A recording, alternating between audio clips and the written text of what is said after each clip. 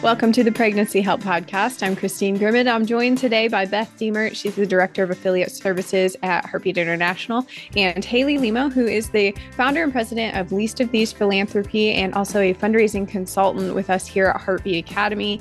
She writes articles. She does training through Heartbeat Academy. Now, Academy has hundreds of training options available on a variety of topics related to the work of the pregnancy help movement. And some of those are work at your own pace course modules, and some of those are live online courses. So if you'd like to learn more about those options, head over to heartbeatservices.org/academy for more. So Beth and Haley, thank you so much for joining us. We'll be chatting about fundraising as we head close to the end of 2023 and into the new year. So Beth, I'll turn things over to you. Great, Christine. Thank you so much. Hey, Haley, what a fun opportunity to have you with us in Pregnancy Help Podcast. We interact in so many other places, but I think this is a first for you to be on the podcast. Is that right? Yes, thank you guys so much for bringing me on. I'm always ready to talk anything fundraising, so definitely excited. I know you are, and that's a good thing because many of our affiliates benefit from it. So let's start there. Let's help them, if in case they don't know, get familiar with your background, your work in pregnancy help, and your work since then. Why don't you fill us in? Yeah, so I have been in fundraising for over a decade now. I kind of got my start as a major gift officer up in the DC area, was on a very high capacity team there, did that for a long time. And then I left to become the CEO of one of the Heartbeat affiliate pregnancy centers up in Northern Virginia, and did that for a while. And while I was there, we really were able to build a major gift program, start to meet with our donors. We tripled our fundraising in about 18 months from when I came to kind of when I left. And so kind of seeing that success really gave me a drive to want to help a lot of other faith-based nonprofits and just the pregnancy help center movement there. And so since then, I started my own consulting firm. I work exclusively with faith-based groups. Most are pro-life. A lot are pregnancy centers across the United States. And my goal there is just to help everyone do fundraising better and build relationships with their donors and kind of get those major gifts. So I've been doing that for the past few years and absolutely love it. But I love being connected with Heartbeat. Like you guys had mentioned, I'm a faculty member. I write articles monthly for the ATLC newsletter, love to go to conferences and speak, and then as well as teaching through the academy. So we actually have a Finding and Fostering Major Gifts course starting this Wednesday. So we're excited about that. Yeah, and we're excited too because you bring all of that incredible experience and tremendous wealth of knowledge with you as you interact with our affiliates. That's why we were so blessed to recruit you to be part of that Academy faculty in the area of advancement and development. And a big part of that role is, like you mentioned, writing for ATLC. ATLC, for those who may not be familiar, is our advancement trends in the leadership community, focusing in on development and marketing, to which Haley is a regular contributor. And if you are not subscribed to that publication, we would highly advocate that you do so. She brings her voice every month, along with all of, again, her experience and her knowledge. And that's available to you as a Heartbeat affiliate to subscribe. And so Christine maybe can give us some links and things along with the podcast later on. But Haley, let's jump right in here. It's been an interesting year in the world of development, 2023, for a lot of reasons. We have things going on in the economy. We have our post-Roe world that we're all adapting to, and lots of other things happening as well. And so I know that's had its effects on the development world. You want to comment on that for just a minute? Yeah, I think it's been definitely a tougher environment for fundraising. Especially coming out of banquet season, I've talked with a lot of clients and a lot of people that I work with, and I know not many people are meeting their fundraising goals when it comes to their galas. And so I find that has been really hard for a lot of people this fall. And so I know a lot of centers and organizations are really digging into what can they do to meet those goals through their funding goals through the end of the year. So definitely kind of seeing a dip in fundraising, I think, this year, which of course, fundraising ebbs and flows. So not to be too worried about, but I think the most important thing is to have many buckets where you are raising money from. So making sure you have diversified streams of income and you guys have a plan for if one bucket doesn't fill up all the way, like your gala, then you have a few other buckets that, hopefully will get there as well to kind of get you through the end of the year. So yeah, that is a trend I'm seeing, and it can be really discouraging. So Yeah, we have been paying a little bit of attention here at Heartbeat to the national trends about giving. And there are definitely some factors that are coming into play. I think we are experiencing a little bit of challenge and hurdle in this year.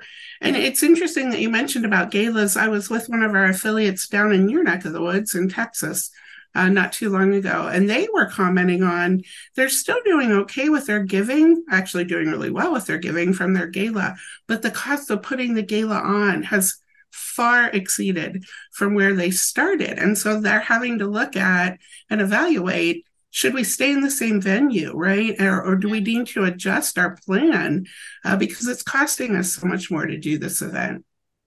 yeah, I'm seeing that trend too. And I know we were kind of having this conversation recently with another one of the writers from ATLC, Brian Gonzalez, and we were talking about, fundraising overhead and how galas and those different events are getting more expensive. And so, yeah, it's that's definitely a trend I am seeing. And so I think definitely as organizations are looking towards next year, I think they really need to keep those overhead percentages in mind when they're looking at what it costs to put on their gala, what it costs to run their center, and really try to keep those numbers in check. I talk to a lot of pregnancy center directors will say, well, I got our whole gala sponsored. And so anything we raise at the gala, it's just money in our pockets. But that those costs of the gala is still considered overhead, which I think some people forget because they think of it as sponsored. And so it's going on your 990 as a huge expense. And so that is cutting into,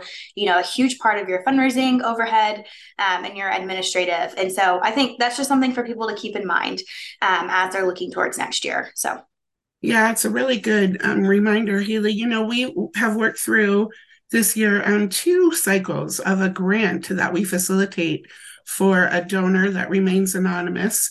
And a big part of that grant process has been helping centers to hone in on their overhead expenses as opposed to their program expenses. And that is something for sure that donors are paying attention to and looking at. And so even though, like you said, hey, we have a sponsor to cover this, it's still they're still going to take a hit on it when it comes to what they have to report on the 990 and what major donors and foundations are definitely looking at. So great reminder. So here we are at this point in time. I can't believe it's the end of October, honestly, but this is where we're at. And I know in the development world and in the development calendar, we're getting and are really have arrived in the year-end giving space. And so I know you talk a lot and do a really great job at helping centers to plan ahead. And that's, really helpful information. And for some of our affiliates, it's doable. Those who have designated development folks, those who really can put time and energy toward a development plan. And then you have the other side of the spectrum, which is we're just running, wide open with our hair on fire, hoping to raise money, and we don't really have a development plan. Yeah. And so I want to talk about both of those scenarios, and what can happen between now and the end of the year when it comes to a holiday season and year-end giving. So for those who have the development plan and who have started planning long before the end of October, any helpful ideas or tips or, hey, you might want to pay attention to this to help them to get to the end of the year? Yeah, those are some really good questions. So something that I always say just in general, whether you have a giving plan and whether you have a development team or a plan in place or whether you don't, really donors are really going to check out for meeting with development officers wanting to read proposals pretty much before Thanksgiving. So I don't know when this podcast is exactly coming out and I don't want to make people feel anxious, but I know I've been posting about this and wrote about this recently in ATLC, but the time really is running out to make asks and to raise money for this year. I know a lot of people say, well, end of the year giving is a great time for, money to come in and things. And that is true. A lot of times the seeds that you sow in January, February, March, we see come to fruition and we get to reap that in November, December. But if you haven't sown any seeds earlier in the year, if you haven't talked to your donors, if you haven't met with them, you may not reap that reward when it comes to the end of the year. And yes, a lot of donors do like to send their end of the year gifts, but they've kind of already made those decisions on who they're going to give to. They've already figured out how much they need to give, out of their donor advised fund or their IRA or their family trust. And so those giving decisions are kind of made, I would even say, long before Thanksgiving. So I always tell people, whether you have a development plan or not, really, you should be done giving asks. You should be done making your asks by Thanksgiving, because people really are not going to be susceptible, or they're not going to be ready to listen to an ask after Thanksgiving. I mean, and to be honest, as development officers and development people, I think we need a break as well. And so that's why I always try to say, push it hard till Thanksgiving, and then you're going to need a break from Thanksgiving to Christmas, because guess what's happened on January 1st? The calendar resets. The fundraising budget, goes back to zero, and you have to do it all over again. And so I think, it's twofold to kind of give your donors a rest, and then also for you. And I really feel like in the holiday season, when we're meeting with donors, if you happen to get in front of your donors when you're sending out donor communication, it should really be heavy on the thanking at this time of year and not on the asking. So that would be the advice kind of I would give to people in both camps. If you only really have a few more weeks to get in front of those donors to make those major gift asks, and then everything after Thanksgiving needs to be heavy on the thanking.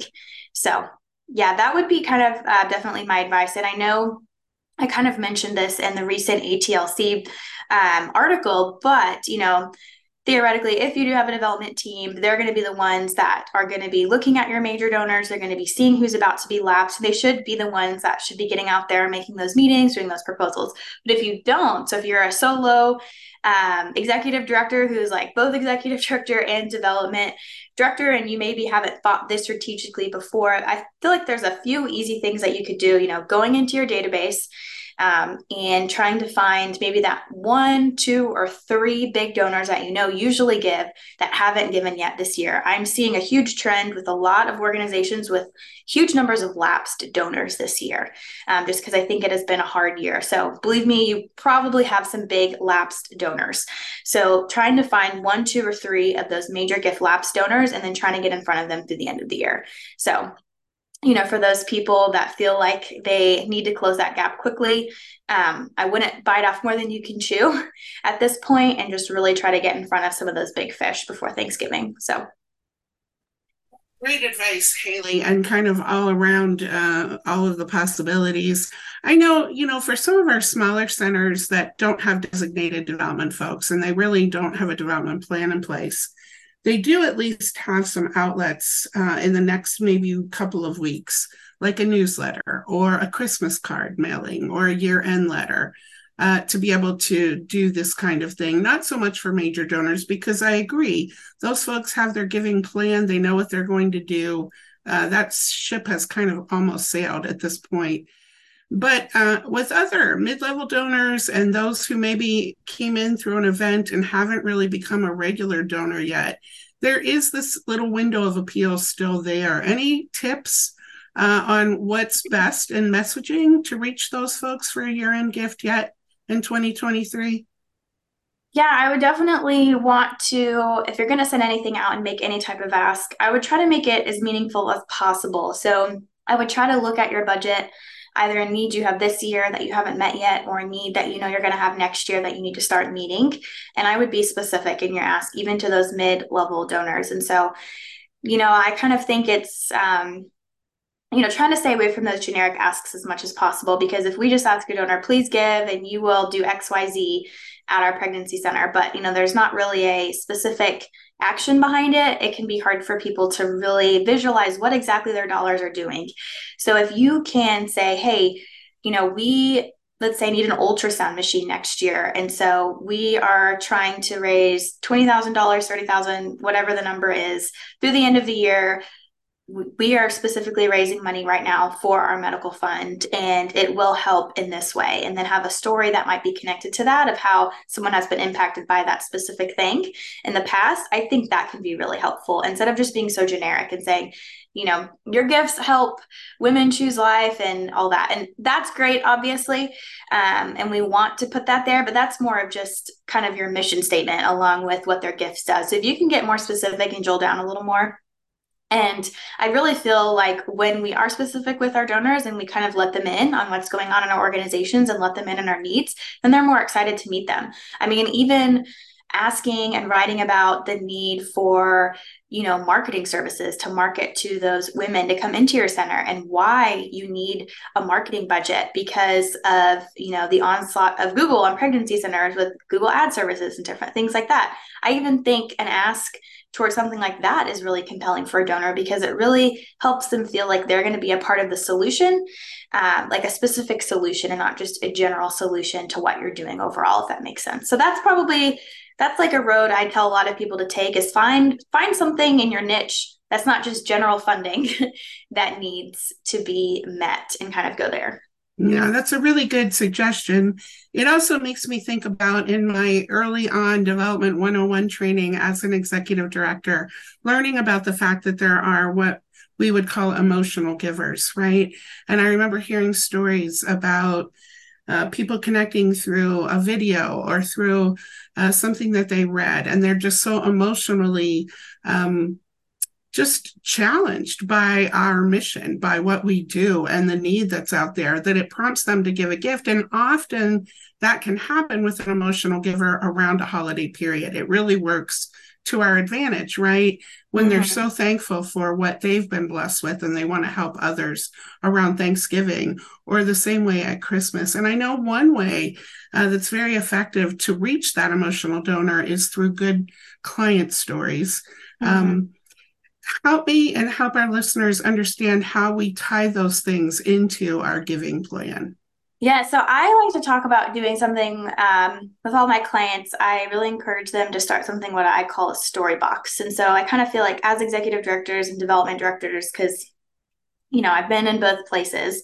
I've always been on the executive side, the development side. I've never really been on the program side. So the actual person, I used to meet with clients when we were in a pinch, but it wasn't what I was doing on a daily basis. And in any nonprofit I'm in, there's always the two sides, right, to an organization, the people that do the work that you're funding and the people that oversee the work and that fund the work.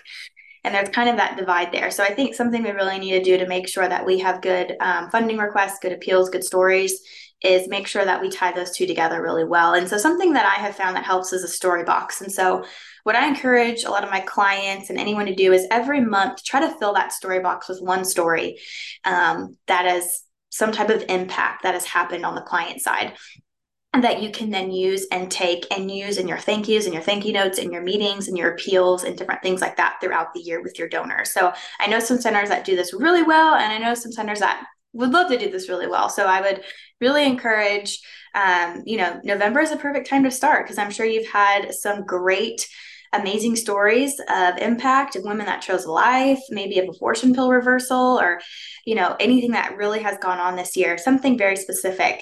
And, start your story box now and put that in there. And I always encourage to have the client people write it up because they're the ones that were actually the people that met with those clients and that really saw that impact. And so a lot of times the executive director may not be in that, ultrasound room or may not be in that client room.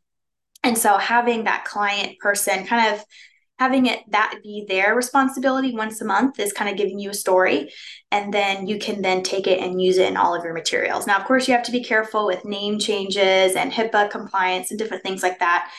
And I often see a lot of centers that are almost scared to put specific stories in, and so they kind of use that fear as an excuse. But I would really encourage you guys to go ahead and do that anyway, and just make sure that you take out any identifying information, take out any names if possible, of course, and go ahead and use that, and don't let that fear stop you from using those stories. Because those stories are really impactful, and it's really helpful for me whenever I'm going in and meeting with donors to have new and fresh stories that I can talk to with my donors because they want to know what's going on. And I know I have gotten into ruts as a development professional using the same stories, the same statistics over and over again. And so I really need those client people. We really need those, to get those good gifts, to build those good relationships. So I always find that that is something I can task my client people with to be able to give to us. And then I love to share those stories with board members, with volunteers, with other staff members, because I also feel like not only does it encourage donors to give, but it really encourages the whole staff and everyone involved with the organization to see the good things that are happening. So yeah, I would definitely say if you're not storyboxing, you should definitely get on that. Yeah, I can remember one of the most impactful client stories that I ever watched transpire, not in something written or in a video, but actually live at one of our banquet events. We had our client give a testimony, like was our normal protocol, but she shared her story about how during a work event where she was waiting on tables, she something fell out of the ceiling and hit her in the shoulder and the head, and she had medical issues because of that and found out she was pregnant at the same time. She was very concerned about medication that she was given, how it was going to affect the baby. Ended up making a life decision and had a beautiful little boy. And she was such a great mother. And she gave this testimony actually at our banquet, and then revealed to the donors that were sitting in the audience that this happened in the exact banquet hall of this hotel that we were sitting in. And so you can imagine how moved people were to know that just, a year and a half before that, this story took place. And so, yeah, I couldn't agree with you more. The impact of those stories, whatever form they come in. All right. Hey, so we've talked about, 2023, our sort of our last chance effort here at Year End Giving through a lot of different ways. And you've already mentioned that do it now because January 1 calendar reset, right? So thinking about 2024, we have some additional interesting development challenges that are going to take place, right? So we're still looking at some economy things. But it's going to be an election year. And I know that can have some effect on development as well. Let's chat about that for a minute. Yes, it's so hard to predict what's going to happen because I feel like the past few years has everything we've predicted hasn't happened. So I have no idea if it's going to be a great development year or not. I can tell you in the past, I have actually seen in some cases for organizations that do really good development and have really good relationships with their donors, that election years can actually be really good years for development because especially with elections coming up, I'm guessing where a lot of us are working with more Republican donors. I know not all the time, but because we've had a Democratic administration, a lot of our more conservative Republican donors are going to be very hopeful this next year and they're going to be excited. And so I kind of find that when you are in that type of a political atmosphere and you have an election, you have a lot of hope. And so I find that sometimes giving can go up in those scenarios because people are hopeful. Of course, some people may not give as much because they may be giving more politically. But generally overall, I wouldn't say that necessarily having an election year means that you may not raise as much money. You might be surprised at how well you might actually do next year. But I really think I see a lot of organizations, I've worked with a lot of different organizations and I always kind of see on the major gifts side that usually that doesn't waver no matter what's going on, even in the economy, because a lot of donors who are giving those major gifts, they're not really being affected by the price of gas or interest rates on homes. And so that's going to affect more of your smaller and mid-level donors.